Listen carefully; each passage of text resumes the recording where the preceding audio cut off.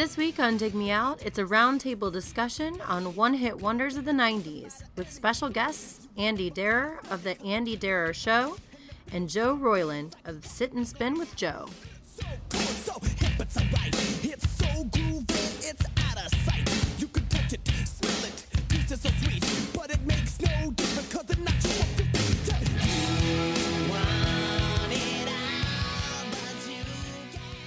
Hello and welcome to another episode of Dig Me Out. I'm your host, Tim Minichi, and joining me once again, my co-host, Mr. Jason Ziak. Jay. Hey. It's episode 226. We are in season 5, and we are going to do a roundtable discussion.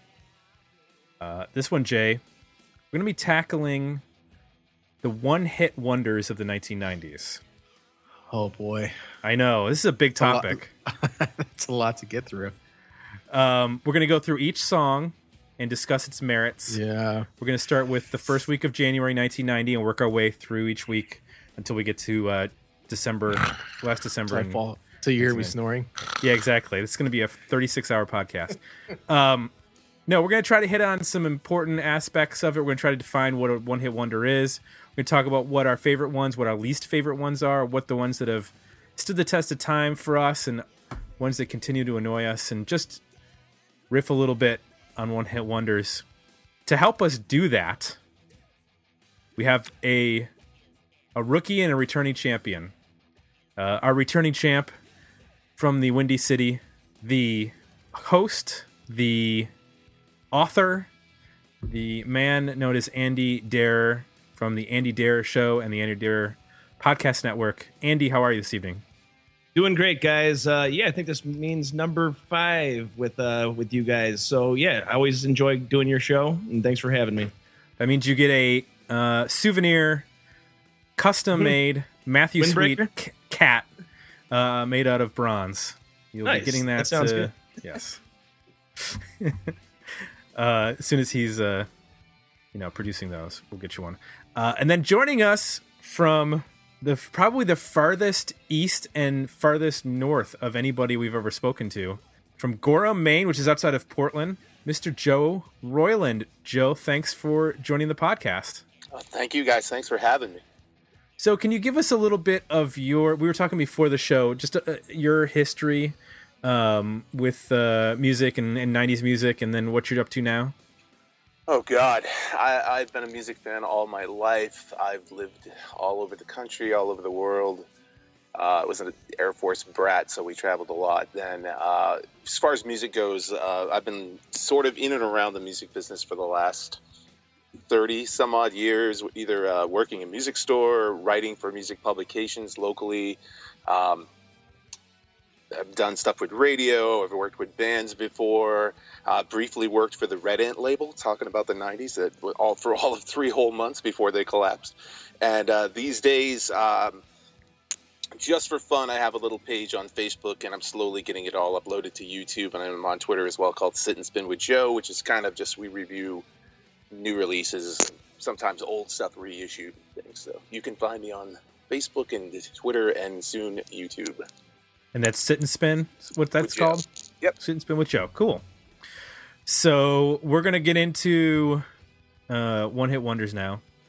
And I sent everybody a Wikipedia page that was the list of 1990s one-hit wonders. And they sort of defined a one-hit wonder let me start out by saying, they said there's actually no established singular criteria for what a one-hit wonder is, but they used what other people have said, which is typically a top 40 single on the Billboard Hot 100 is what defines a one-hit wonder.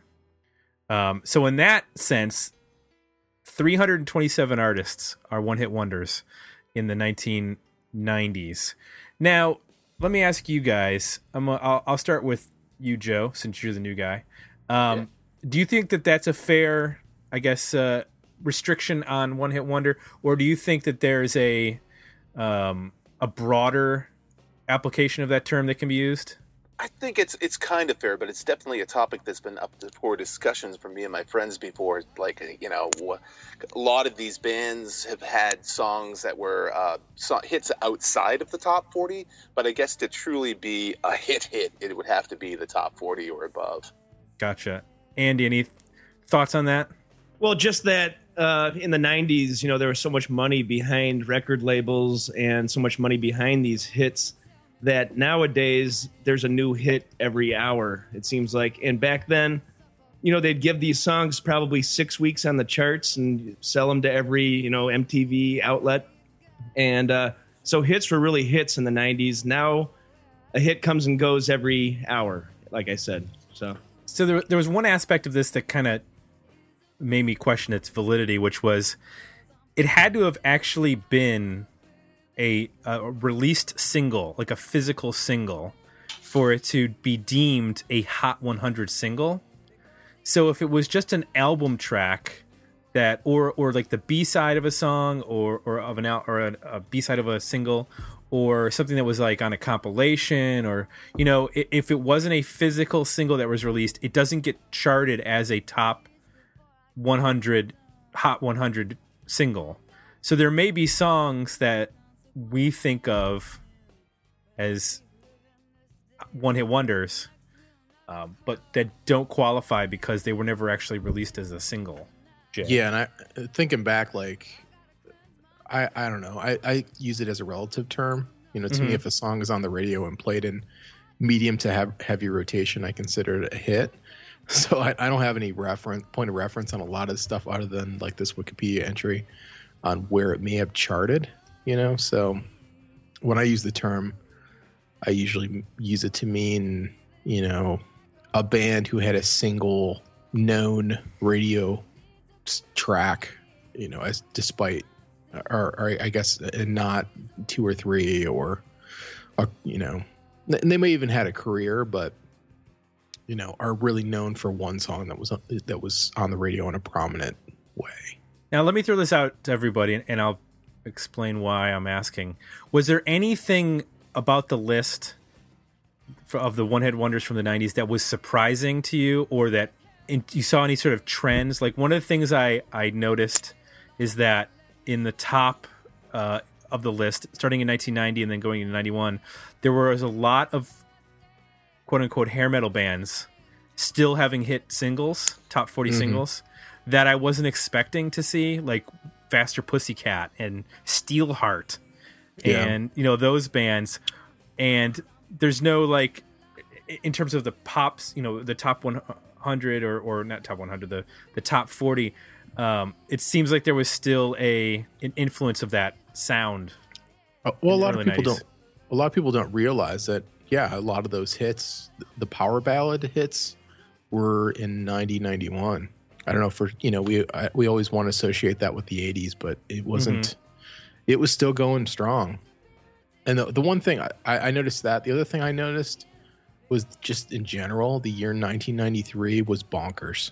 Like, if you just look at the hits, the one-hit wonders in this list for 93, you got Dan Baird from Georgia Satellites. You've got a bunch of like hip hop that never really appeared again. You've got stuff like Green Jelly, you got Blind Melon, it's Four Non Blondes. It's like all over the map. There's like 1993 seems to be just a year of like complete confusion. Joey Lawrence, you've got like this mix of like as pop as it gets and like straggler 80s stuff and weird novelty songs, and there's no real, like, when I look at that year, I don't even see a presence of like any of the alternative bands that kind of are known for the decade in terms of the one-hit wonders. It's just a bizarre year. It is Big a crazy Daddy year. Kane too. I didn't even know Big Daddy Kane was still doing stuff in '93, right? And had a top 40 hit. That year was kind of a shift too in MTV, because that was the year that like the Real World debuted, and they had a lot more of like a lot of the bands were on Unplugged and stuff. So it was definitely a crazy time. I would agree. Yeah, I mean, it is a crazy year. tag team. You have you have Whoop, There It Is, and then 2 weeks later you have 95 South with Woot, There It Is, without the parentheses. I saw that too. And it goes a little something like this. Tag team back again. Check it, direct it, let's begin. Party on, party people, let me hear some noise. DC's in the house, jump, jump, rejoices. There's a party over here, a party over there. Wave your hands in the air, shake the dairy, yeah. These three words mean you're getting busy. Whoop, there it is, Hitman. Whoop, there it is. Whoop, there it is. Whoop, there it is. Whoop, there it is. How about this? Would 1993 be the apex of MTV's impact on pop culture? Would it all be downhill kind of slowly from there? Yeah, because that's when their programming changed. Is that the year you're saying? That's the debut year of Real World? Yeah, and then from there they started to move more and more into reality television and less about music. Right. When did they start doing like the spring break specials? Because I feel like this is around that time. It was late 80s too. Yeah. Okay. They were doing those, in the late 80s, and those were like with Pauly Shore. Yeah. Right. Yeah. But they were 93. 93 was also like the very peak and start to the decline of grunge music too. So it kind of hit, and now everybody's like, what are we doing now? Yeah, that's right. It was like the second wave of grunge hadn't happened yet. Yes. With Candlebox the year later, and all those bands. Bush and Live and all that stuff. Stone Temple Pilots. Have you seen this footage of Scott Weiland? That was really sad to watch. Wow. Yeah. I've been on the whole thing of Chester Bennington. I'm not a fan of Chester, and I don't like that he's fronting Stone Temple Pilots.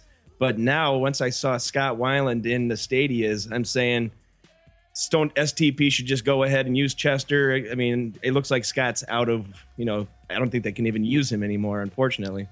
Yeah. I've never seen anybody as obliterated as that on stage. Like, usually if you're that gone, you'll just pass out. But like, he's in this weird state of actually being able or thinking he's performing, but like just physically not. When he was on around 93 or 94 or 5, he was a great front man. But so it's all the more sad to see the decline, really. Agreed. So let's get into our choices for when you were revisiting this, and it doesn't have to necessarily be stuff that's on the list if you want to go with a broader definition, but were there one-hit wonders that, I'm going to start with you, Andy, that you went back and you were like, I still love that song? Or were there ones that you looked at and said, that song still drives me insane? Sure. Yeah, I made a list without even checking out the Wikipedia first, just to see what would come to my brain. My number one favorite one-hit wonder in America of all time is Song 2 by Blur. I think when that song hit, my mind was blown. I was already a fan, but I just pictured them as cheeky Britpop dandies, doing these character studies about England and all that stuff, the seamy underbelly of England. And then I heard this 2-minute blast of punk rock grunge. And it was almost unrecognizable. And of course, it was their biggest hit and their only hit in America, I believe. I mean, obviously, you'd go on to do Gorillaz and stuff like that, but I think a lot of people, especially in the middle of the country, only know Blur for Song 2, right? And they probably don't even know it. They just know it's the song that gets played at the stadium. The Woohoo song. Yeah. And that song was so different from anything they had done before, too. Yeah, complete sea change. And, I'm really digging the new Blur. I'm so glad to see that they've been able to pick up the pieces and do this new Magic Whip album. I love it. So, what's funny about that song is that I remember hearing it at the time, and even for probably 10 years after, thinking, wow, it just always sounded so huge. And now when I listen to it, I understand what's going on. They're just using a distorted bass, which has become really popular with a lot of bands now, like Royal Blood, for example. So it's kind of funny. In a way, it's kind of ahead of its time, like in terms of creating that big, thick, distorted bass sound that you see in a lot of bands that are kind of relying on that now as like a 2-piece or 3-piece kind of presentation for doing like thick, groove-oriented sometimes blues-based rock. Sure, and it was totally not based on production or anything post-edit. Mm-hmm. It was all just sounds like it's played live in the room, and it's that distorted bass gave it that heft. I love it. What was one that you can't stand, and why? Our Lady Peace. I've said it on Twitter. I'm not a fan. It's whiny. It's kind of watered down Christian rock. They won't come out and say it, but it's kind of Christian rocky, and I don't know. I've got what song? Superman is Dead. Okay. And just it's whiny. It's just nasally. It's just I can't. Have you listened to the first record? No, maybe that's where I need to go. Is it was that the second album or third album? What was Clumsy? Clumsy is the second. Clumsy's second. So you're saying the first one? Yeah, Jay and I check out. Jay and I reviewed that a few years back. I think we both agreed that it's a really good record, and it's a lot different than anything they did after that. They pretty much abandoned their sound off the first record and tried to be a pop rock band, a much more streamlined sound. The first record was that like 95, 94 or something? Probably around 95, I'm guessing. Nice. I like that year for music. So 94 in Canada, 95 in the States. There you go. Gotcha. Nice. I'm open to it. It's just that song I don't know, drilled itself into my brain. The isn't that the song where he does that? Yeah. Yes. Yeah. It was right around the time that I think there was for some reason there was a 3 or 4 year span I felt in the 90s where there was always a song on the radio with the name Superman in it. And here's a funny one I thought I'd like to mention. How about Finally by CeCe Peniston? And I just wanted to say that name, CeCe Peniston. Remember that song? Finally, it'll happen. Then just listen. Look it up. You will know. I just really wanted to say. Is it Peniston? I think it's probably Peniston. Peniston, but I just like saying the name. We hear that. Joe. Oh, I've got a bunch, but probably near the top of my list would be Michael Penn's No Myth. He's done a lot of records since, but that's like the one tune he's really, really known for. Harvey Danger's Flagpole Sitta. Good song. Also a great blast. Like the first time I heard of the radio, I'm like, who is this? And I need to know, and I need to have this record now.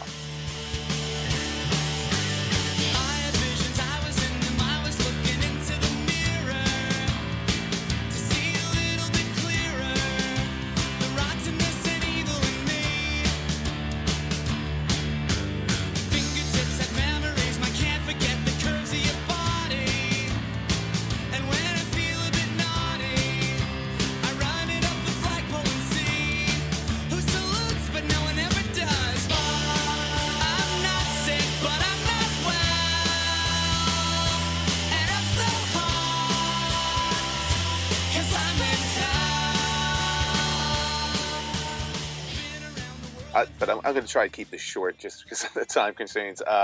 And Folk Implosion's Natural One, which was probably the best INXS song that they never wrote or recorded. Yeah, that's a great one. Off the Kids soundtrack. Yes. Jay, how about you? Stuff you liked? Well, I kind of have two lists. I have stuff I liked at the time and then stuff I went back and actually like now. I guess I'll go with the stuff I like now. Go with now because we're going to get to the next, what you just mentioned. Okay. I went through the Wikipedia list and a couple other lists I found just to refresh myself. And some of the tracks that stood out to me as being, really held up really well were that Edwyn Collins song, A Girl Like You. I thought that was pretty Empire cool. Records soundtrack. Just a weird sounding record for the time. And it struck me as the song that that retro band from Chicago, Urge Overkill should have written, but didn't.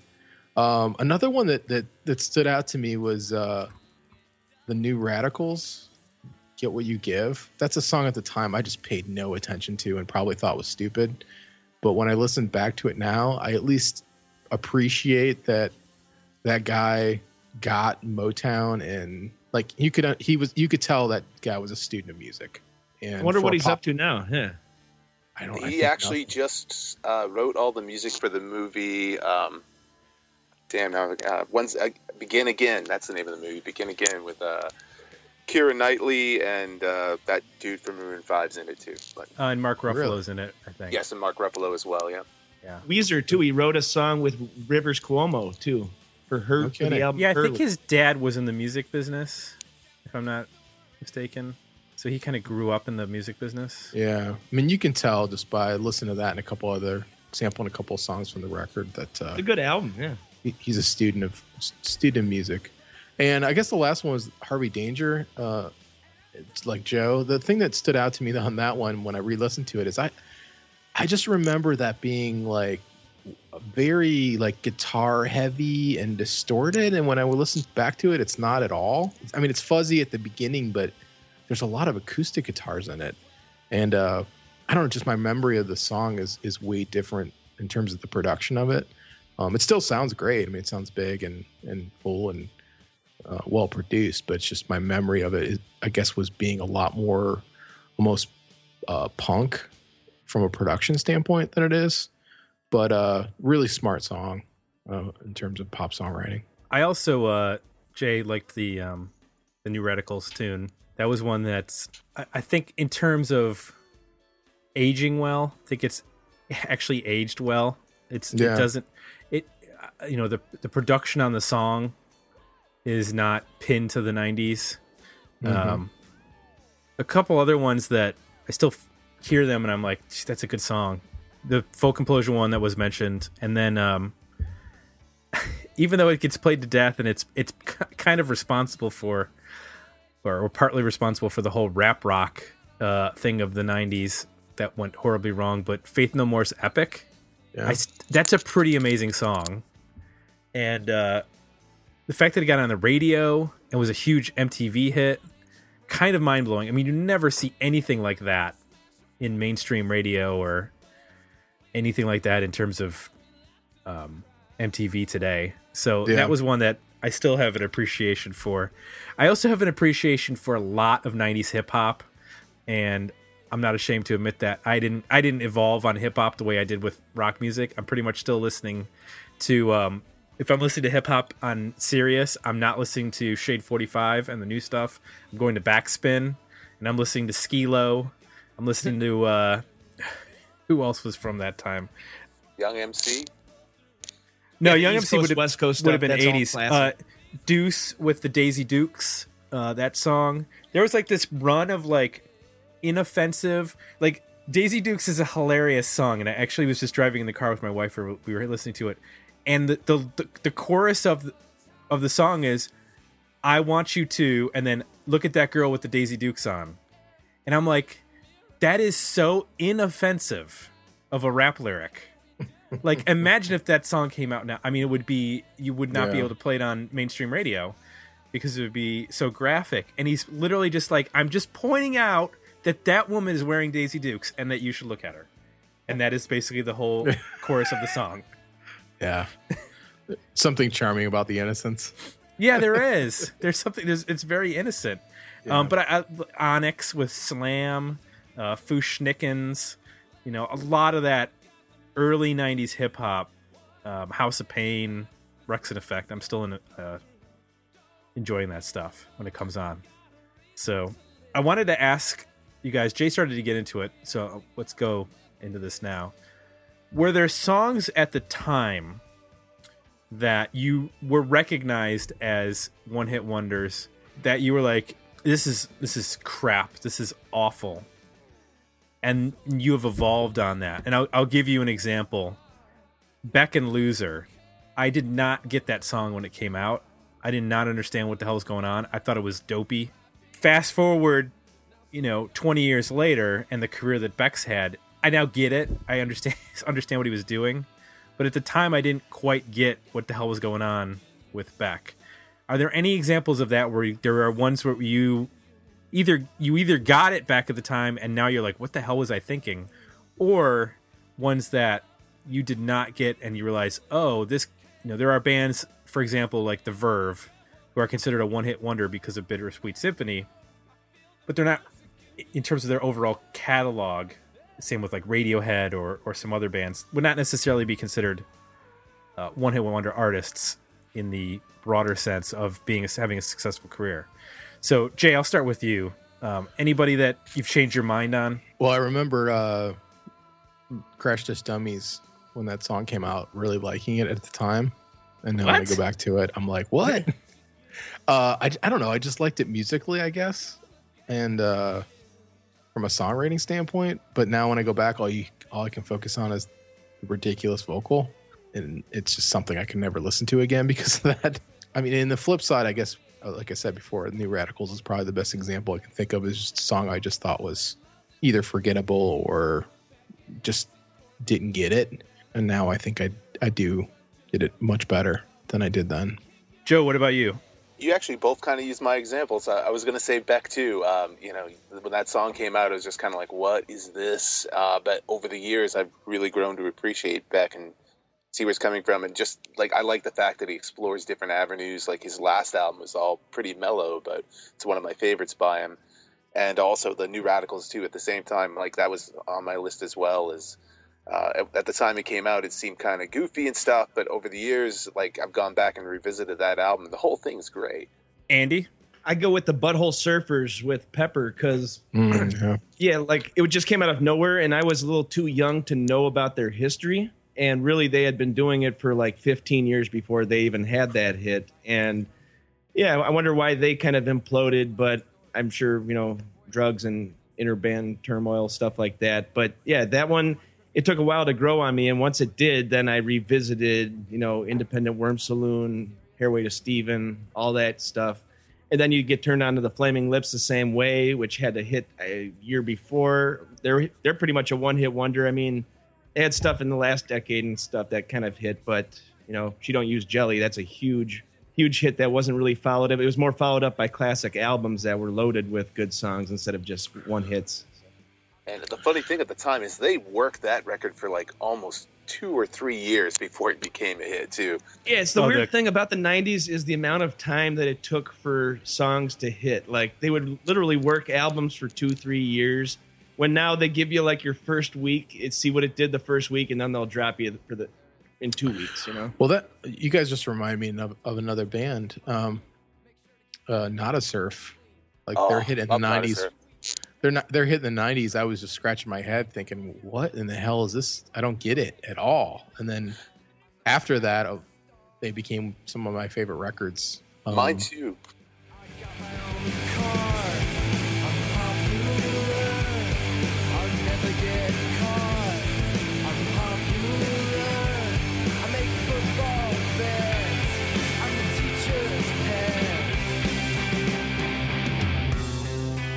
I propose we support a 1-month limit on going steady.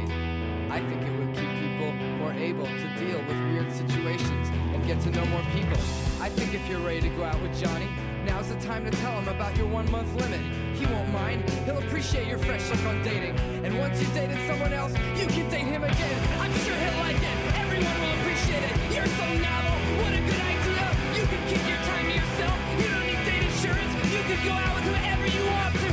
Every boy in the whole world could be yours if you'll just listen to my plan. The Teenage Guide to Popularity. Ahead of the class. Well, let's talk about some artists that maybe have been unfairly tagged with the one-hit wonder label. I think one of the people that I would point out is Fiona Apple. Criminal is considered her only top 40 hit. And in terms of a career, I mean, I know she doesn't have a long career and not that many releases, but I think the first 3 records, that would be Tidal, When the Pawn, etc., and then Extraordinary Machines many years later.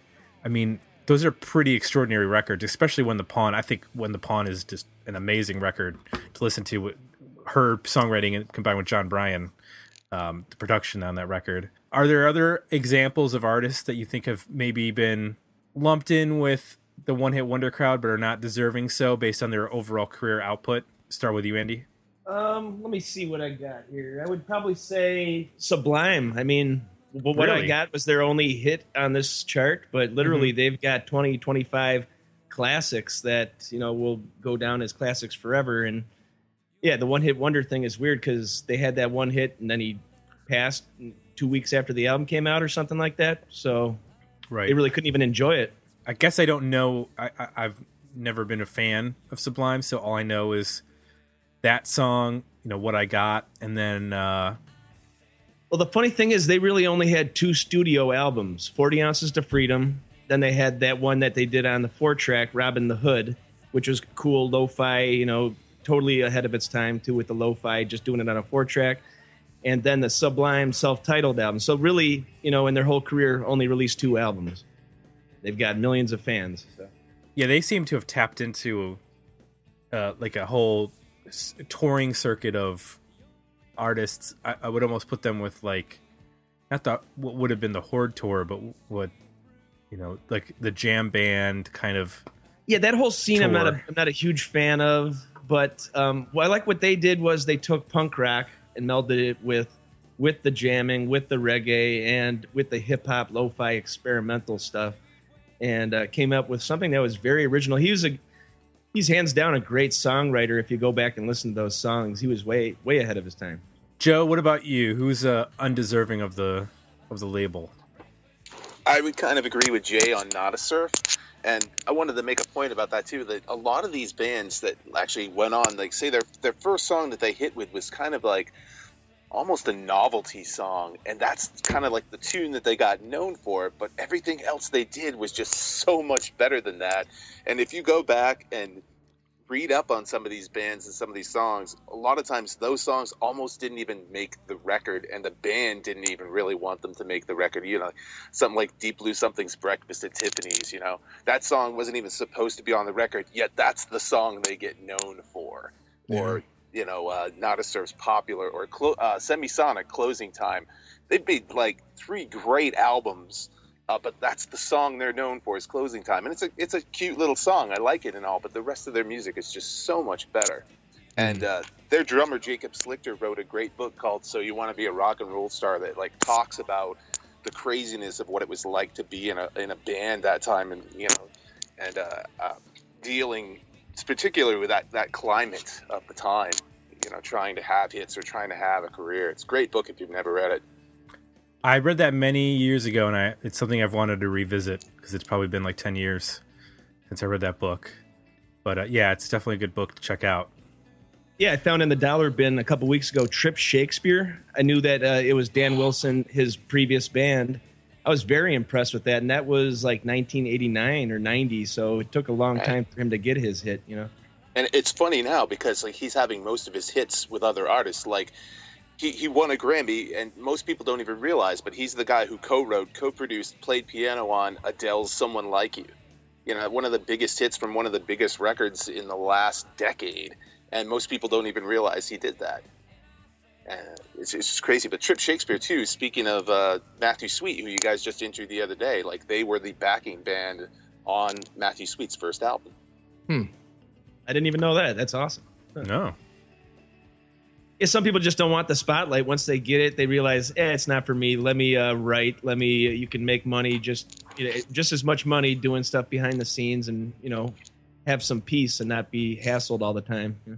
Jay, this question reminds me of an interview I just heard with Tom Werman. He's a producer from the 70s and 80s. He produced Cheap Shirts in Color and the biggest records from Twisted Sister and Motley Crue, and he's sort of distilled down what his job was, or what he viewed his job was for all these bands to be, which was get them a hit single. And the reason was, he convinced all of them, if you just listen to me, I will get you a hit single. And if you have a hit single, that means you get to have a career. So I think all the bands that were, to Joe's point, even if they're novelty songs, they did enable these bands in some way to have some kind of career where they could sustain themselves and continue on, if they chose to, continue on and make records. So that, that's, I guess, the flip side of some of these one-hit wonders is that they can quietly or not so quietly continue to go on and be productive, be professional musicians, not have top 40 hits, but still earn a living. So the bands that stand out to me, 3 of my favorites would be probably considered one-hit wonders. But obviously I like all their stuff. Superdrag is one who's probably most known for Sucked Out, but went on to probably not make their best record, or my favorite record, until almost 2000 within the Valley of Dying Stars. Hum is considered a one-hit wonder, and pretty much anything they've done before that song and after has been phenomenal. And another one I really, really enjoy is the Cardigans. I probably like that record the least of all the Cardigans records. So Love Fool. Yeah, that's, it's okay. It's kind of cute and fun, but I think the Gran Turismo and the record actually they did in, I think, 2008, maybe 2010. I think is amazing. Another band I came across in my research that I thought was interesting was, you guys are familiar with Better Than Ezra, and I think we all think of probably, Good as maybe the hit song. Well, maybe I'm just too sure, or maybe I'm just too frightened by the sound of it. Pieces of note fall down, but the letter said, it was good living with you. It was good. It was good living with you. It was good. Desperately Wanting was almost as popular, and when I looked at them on Spotify, neither of those two songs is their most popular song on Spotify. They had a song in 2014 called Crazy Lucky that is more popular than either of those two songs. I thought that was kind of funny that, like, you don't see that very much with these 90 bands, is having a resurgence of any kind in terms of pop. It's probably the singer of the band just clicking on that song over and over and over. He's like, no, this is our biggest song ever. No, it kind of when I listened to it, it kind of reminded me of what Train does now, where they're just like, they've got it down, man. Like, I hate those songs, but when you listen to them, you're like, God damn it, this guy knows how to write a hit song. You know what I mean? They're well like, put together, yeah. Yeah, he knows, like, in terms of pop music, he's got a great voice, and they'll pretty much do anything if they'll do anything to have a hit song at this point, and they just keep putting them out there and they keep charting. So it almost, when I listened to that song, I was like, oh, okay, it almost had like I won't say country, but it would appeal to that kind of modern, demographic, and I kind of got why it was probably a hit in 2014. How about this for a band that's really much better than their one song, Space Hog? They were an amazing band from like Excellent 96 to 2001, I'd say. Those albums are great. The Chinese album didn't have any hits, but it's got a song with Michael Stipe on there, Almond Kisses. There's a lot of weird experiments. They should have totally been way bigger. They should have had a better manager or something. I don't know what happened. They were great live too. Yeah, I dug them. I guess I always kind of viewed them as inconsistent, I guess, and then just maybe a little too too experimental. I don't know. The records always seem to be maybe a little too divergent at times to find a fan base. Those first two really hold up, though. They haven't really aged at all in the 15, almost 20 years since. So. I do remember the first time I heard that song. I thought, like, a couple verses in that it was a new Guns N' Roses song. Just the way he sang. I was like, holy crap, is that Axl Rose? What's going on? Oh, you're right. There's some similarities. Yeah. Like, he does the same kind of nasally kind of, Oversing a little bit. Yeah. Yeah. So let me ask you guys, in terms of decades, and I'm going in this with some ammunition in my pocket, so this is a leading question. What decade or decades do you think have had the most one-hit wonders as a percentage of their overall, like, weekly charts? Anybody want to take a guess? I would have to say the 90s might have more. At least they might be some of the more memorable ones, but the 70s and the 80s have got to be up there too. And if anything, kind of like Andy was saying at the beginning, now there's like, I think that's all the music business is one-hit wonders. Yeah. I would have guessed maybe the 60s, just in terms of like early rock and roll. It kind of reminded me in the 90s where there was just so much music going on and so much money behind, hit singles, that maybe the 60s would be up there. And I've always thought there is a partnership with the 50s and the 80s and the 60s and the 90s. If you think about it, Yeah. just blow your mind for a second. Yeah. But speaking of the 60s, we got to remember, too, that the 90s also brought us perhaps the ultimate movie on the subject of one-hit wonders, which was the movie That Thing You Do from 1996. That's true. And that song itself just missed being, or at least by the definition set forth by Wikipedia, just missed being a hit. It only charted at number 41. Oh, cruel irony. Although it did chart higher on other charts, like I think it was the adult contemporary and the mainstream modern rock hits. It got higher, but so where I was leading was there's a website called waxy.org, and back in 2008, Andy Baio, who runs the website, he was a guy who helped build Kickstarter. He and a bunch of other websites, and he put together something called the Whitburn Project, in which he did a data chart of all one-hit wonders by decade, and figured out the percentages of how many one-hit wonders each decade had. So in the 1990s, 9.4% of the chart singles were one-hit wonders in the top 40. How much? In 9.14%. Okay. That's the third highest. The second highest is the 1950s at 9.97%. Okay. The number one decade for singles, and I was shocked when I read this, is the 1910s at 10%. really? But here's the interesting thing. So let's just talk about the 50s going forward. We're going to talk about rock and roll 50s going forward. So I mentioned the 50s were at 9.97. The 60s actually dropped dramatically to 6.57%. And I think that's wise because in the 60s, you saw a lot of artists embrace the album as a concept. And that moves forward. 1970s is 6.89%. It almost stays flat through the 80s at 6.88%. And then it shoots up in the 90s to 9.4%. And then drops slightly in the 2000s to 9.07%. So really, in terms of the last 3 or 4 decades, the 90s have a clear 3% advantage over the 70s, 60s, 70s, and 80s, and slightly ahead of the 2000s. Do you think that's because of the spending spree that record labels were going on, trying to find hits, trying to find bands, with the explosion of alternative music in the 90s? Or do you think that was just some other aspect? Do you think there's another aspect that may have contributed to the increase in singles, in one-hit wonder singles? I think it was that. I think if you look at the one thing I noticed that goes along with that, I think, is production quality on some of these songs is incredibly low.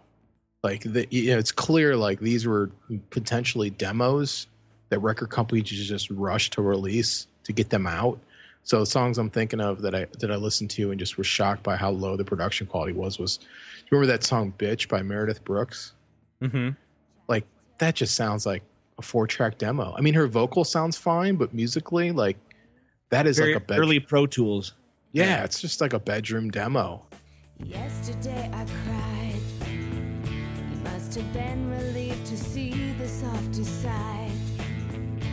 I can understand how you'd be so confused. I don't envy you. I'm a little bit of everything. I'll roll into one. I'm a bitch. I'm a lover. I'm a child. I'm a mother. I'm a sinner. I'm a saint. I do not feel ashamed. I'm your hell. I'm your dream. I'm nothing in between. You know you wouldn't want it any other way. So take me as I am. Shine by Cleftus Soul. That sounds awful. Like that was a demo. Yeah, I mean, it sounds like it. It sounds, it's small. It sounds like a cassette tape demo. That Primitive Radio Gods song, which is a fine enough song, I guess, but and maybe it's not demo quality, but it definitely gets into, this was an era where you could do like lo-fi drum loop based recordings really cheap and quick. And right, labels obviously didn't, bat an eye at going ahead and throwing that stuff out. So I think to your point, Tim, yeah, I would agree. It's just an infusion of money, but also just, literally picking stuff up and throwing it against the wall as fast as they can. Yeah, I would agree with that too. And Jay made an excellent point with Collective Soul because, as I said, that whole album was essentially a demo. That's pretty much just all Ed Roland. He had to go out and put a band together around the album after he got picked up by Atlantic Records. Yeah. So they're just like, let's just get this out. At the time, I didn't think that it sounded that bad, but now when I go back and listen to it, it's shocking the fidelity of it.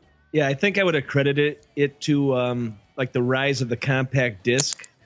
Hit its apex, 97, 98 maybe, and everybody could play these singles. Just spend $2 on a CD single, put it right in your car, super easy. Everybody had a car player, a CD player in their car. Discmans were all the rage, probably hit their apex in the mid-90s too. So it was just like an easy way to listen to music that we thought, in the 80s, it was a lot tougher. You could get the cassette single, or that's about it. Listen on the radio because you're not going to bring your record into your car. So it was it was convenient. Yeah. Is this when they started this? There was an era of, and they may still do this, I don't know. There was an era of like super discount priced like CDs from places like Best Buy and stuff, where the hits of the week you could get for like $5. The big box stores really came in towards the late 90s. Your Best Buys and stuff like that really started cropping up and doing that a lot. Yeah. Yeah, so I remember in like 97, before then, you would have to pay $15.99, $16.99. Right. And then all of a sudden, I was into this new Smash Mouth song, Might as well be Walking on the Sun, another one-hit wonder. It was $7.99 at Circuit City. Right, and I go, okay, I'm going over to Circuit City. That is a steal. I'm stealing the CD pretty much for $7.99.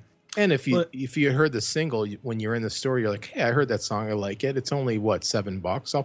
I'll go ahead and pick it up. That's a whole different decision than if it's $15.99 or shoot. I remember buying my first CDs. I think they were like $18.99 back in the early 90s, late 80s. It really stung. $20 with tax for one album. Yeah. But there was one other big factor that the 90s had that the other decades didn't have, and that was the internet. It was a lot easier to find out about these bands and get in touch with their music and hear. We didn't have Spotify or iTunes yet, but you still had the internet. Right. The thing about Best Buy, from reading about that era, was they thought of CDs as a loss leader. They were actually selling CDs at a loss based on what it cost them to purchase the CDs from the labels. But they thought their thought process was, if you come into the store to buy X CD for $5.99, you're going to walk out with a refrigerator as well.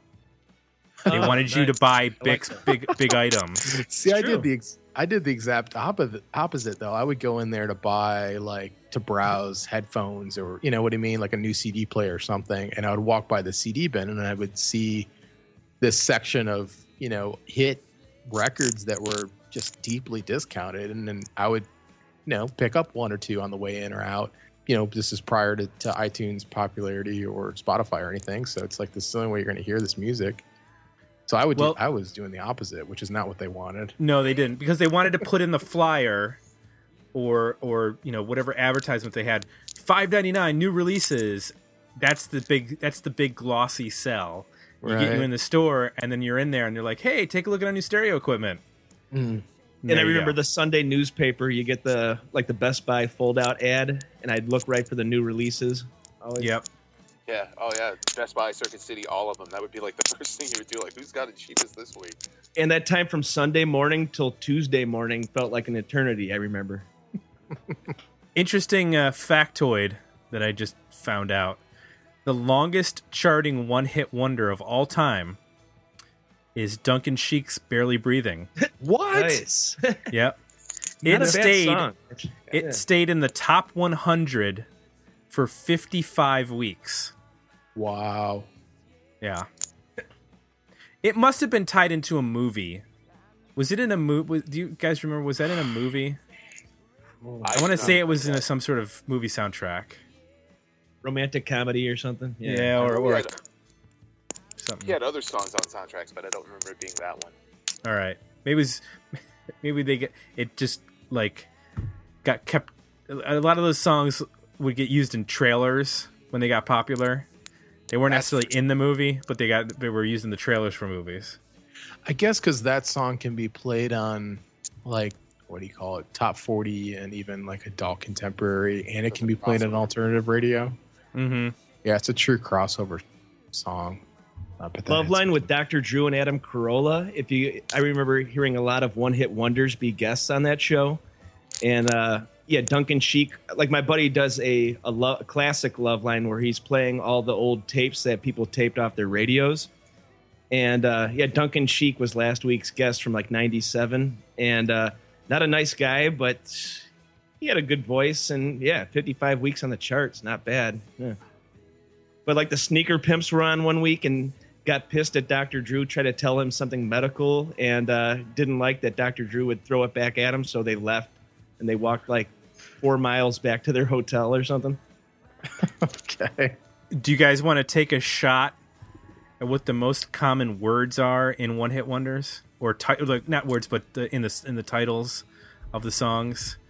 Excusing words like the and a and in. Just take a random guess at what's the most common word in a one-hit wonder. This is probably kind of obvious. Love. Top That's Heart. It. Love is it goes the, you, I, and love are the top four words. then me, in, and my. You don't even actually get to like a an unusual word until you get down to little is the next one, and then you get to like baby, heart, time. So it's actually a joke here. The guy said if you wanted to write like the ultimate Diane Warren hit single, it would be called "Love My Baby Blue Heart." Nice. Actually, I was going to bring this song up. I'll throw it in there now. And you said in the early 90s, it was kind of shocking to you that there were still so many 80s bands hanging around. There was a guy named Kane Roberts who was the guitar player for Alice Cooper for a while. And he did a record in 91. And he had a top 40 hit. And when I looked at this song, it's called "Does Anybody Really Fall in Love Anymore?", which was apparently first recorded by Cher. But what's interesting about it is that it was written by Desmond Child, Diane Warren, John Bon Jovi, and Richie Sambora. Nice. And it was a hit in 1992. It had to be expensive to get all those writers. Jay, if you had turned to page 53 of the book Power Ballad, yeah, a definitive guide to hard rock softer side in paperback and Kindle, you would know all that information that you just said because it's on page 53 of that book. Why didn't you bring it up then? Well, I wasn't expecting Kane Roberts to come up in this particular discussion. Well, we're doing one-hit wonders of the 90s. Hey, is that on Amazon? Or? It is on Amazon, both in paperback and Kindle. Check it out. I know that's your book. Yes, it is. Yes, it is. Nice. It was Cher.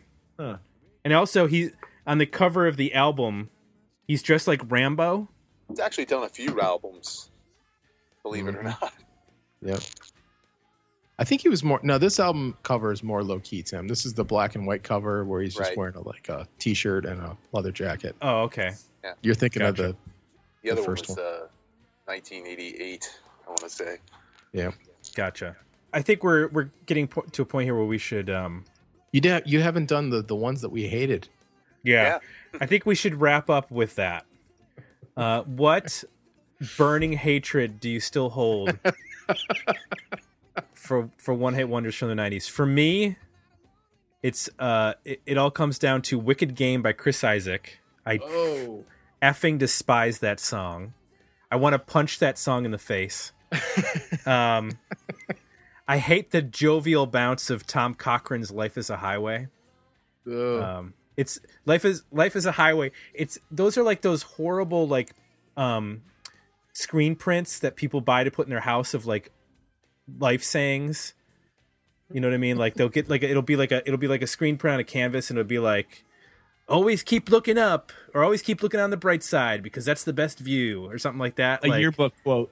Yeah, it's like a horrible yearbook quote. That's what that song is to me. Yeah. See you next year. And then the Verve Pipes, The Freshman.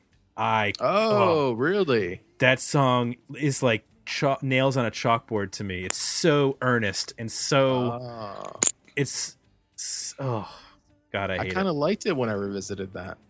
I like the album version, but not the single version. The single was a remix. It was terrible, and it just totally destroyed anything that was good about the song. Yeah, the album's pretty good, actually, but that song, no.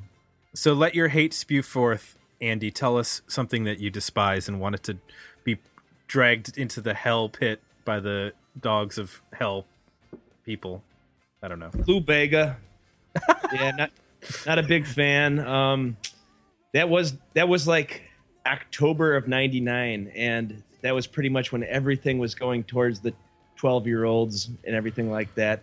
Mm-hmm. So Mambo number 5, probably. What else? Give us some rock Dishwalla. Dishwalla, Counting Blue Cars. Talk about earnest. That guy thought he was just like rock god, and I'm sure he thought the gravy train would never end for him, but it ended pretty abruptly, I think. So I remember I bought the single in '96, had to mow some lawns to get it, and like, really? I don't know. The B-side was terrible too. Not a fan.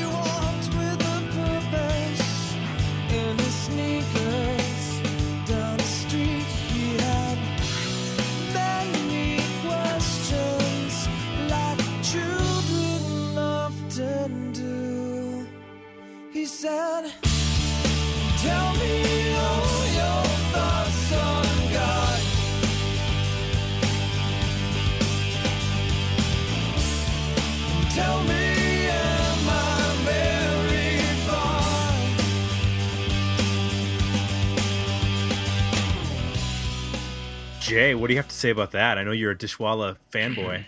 Oh, I'm not a fanboy, but I'm not angry towards the song. You know what's though is funny is that their cover on the Depeche Mode tribute album For the Masses, they cover what is it? It's off of Violator. We were Policy of Truth. Yeah. It's actually really good. Yeah. I will check that out because I love Policy of Truth. Their second album would be a fun review for us. I haven't listened to it since it came out, but I think it's them trying to do Radiohead. OK Computer, which God, like the Better Than Ezra did their OK Computer after OK Computer 2. That How Does Your Garden Grow album. It's not a bad album. Oh really? Huh.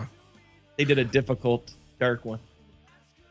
What I despise, Spin Doctors, Two Princes. I mean, it doesn't get any worse than that. That song if I listened to it enough, I would become a serial killer. I don't think that's a one-hit wonder though, because I think Two Princes, and I also think Little Miss Can't Be Wrong was top 40. And I hate Little Miss Can't Be Wrong even more. They sound like the same song. That's why I didn't even realize there were two different songs. They sound like the same song, so I don't blame you. If you want to come. I stumbled into the swing era of 90s music in my research here, and just a volcano came out of the top of my head. So the two that I pulled out that I despise at the time and listen to them now, I hate even more, were Squirrel Nut Zippers, Hell, and Cherry Poppin' Daddy's Zoot Suit Riot. How that shit got on the radio, it boggles my mind. You can thank Swingers. Yeah, it was Swingers. Oh, man, that was brutal. So stupid. I bought the Squirrel Nut Zippers album, and I heard the whole album, and almost tears came to my eyes after I realized I just spent $20 on my on Squirrel Nut Zippers Hot, and I took it back to Borders Books and Music out of the wrapping, and they said, sorry, we only accept sealed returns, and I really wanted the Chemical Brothers Dig Your Own Hole, and I was mortified that I was stuck with this putrid disc. Yeah, still got it though. they pushed all that swing Brian Setzer orchestra and all that stuff got pushed. That Gap commercial. I loved Swingers. I still love Swingers. It's a great movie, but those bands just awful. I just don't get though, like a new band writing in a old genre. I just don't understand how you can do that and like yourself. So weird. Joe, tell us. If I ever have to hear Chumbawamba's something again, it'll be too soon. That was kind of like the Dexy's Midnight Runners Come On Eileen of the 90s. It was just terrible. And like OMC How Bizarre, how that song ever got on the radio or became a hit. And I also had Lou Bega on my list too. Oh, here's a good one you guys may have forgotten about. Do you remember the Big Mountain, Baby I Love Your Way cover of the... Why did you have to bring that up? Come on, Jay. That's one in my research. I'm like, oh my God, this happened. This really happened. I can't believe I forgot about this and it really happened. There's another one that goes along with that too, and the band was called The Braids, and they did a kind of like reggae version of Queen's Bohemian Rhapsody. And the amazing thing is that was produced by Stephen Jenkins of Third Eye Blind. Crazy. That was like one of the first things he did before Third Eye Blind got signed. Crazy. Oh. So besides inflicting Third Eye Blind on us, he inflicted that on the world as well. All right. Well, I think we've reached a good point. We've exercised our demons here at the very end and let forth all of our hatred expel from our bodies, and hopefully we'll be cleaner people on the... I feel like I need like a mint or something sweet. We all just ate a big giant shit sandwich at the end of the show.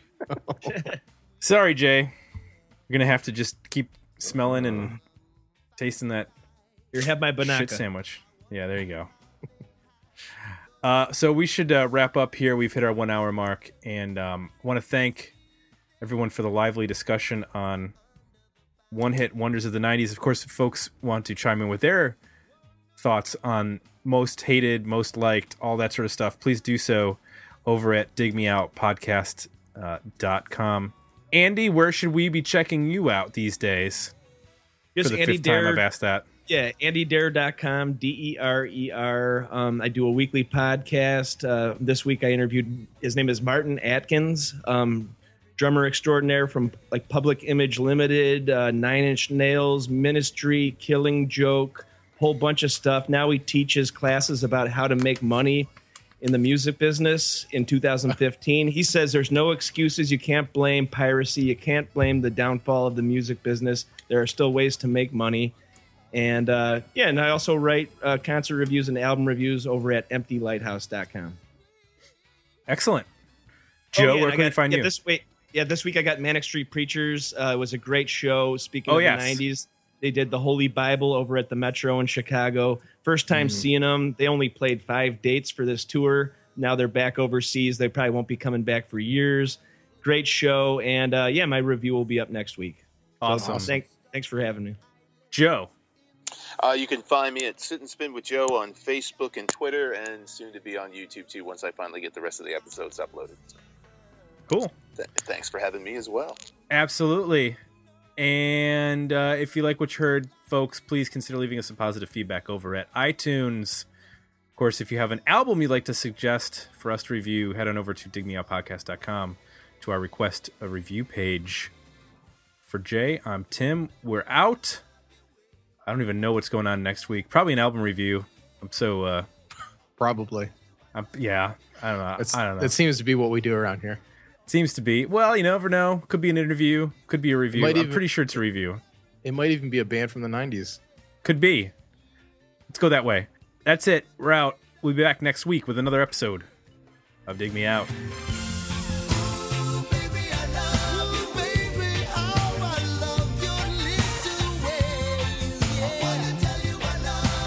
Join the conversation about this episode at digmeoutpodcast.com, where you can find links to our Facebook page and Twitter feed, as well as links to our Request a Review and merchandise pages. I love you.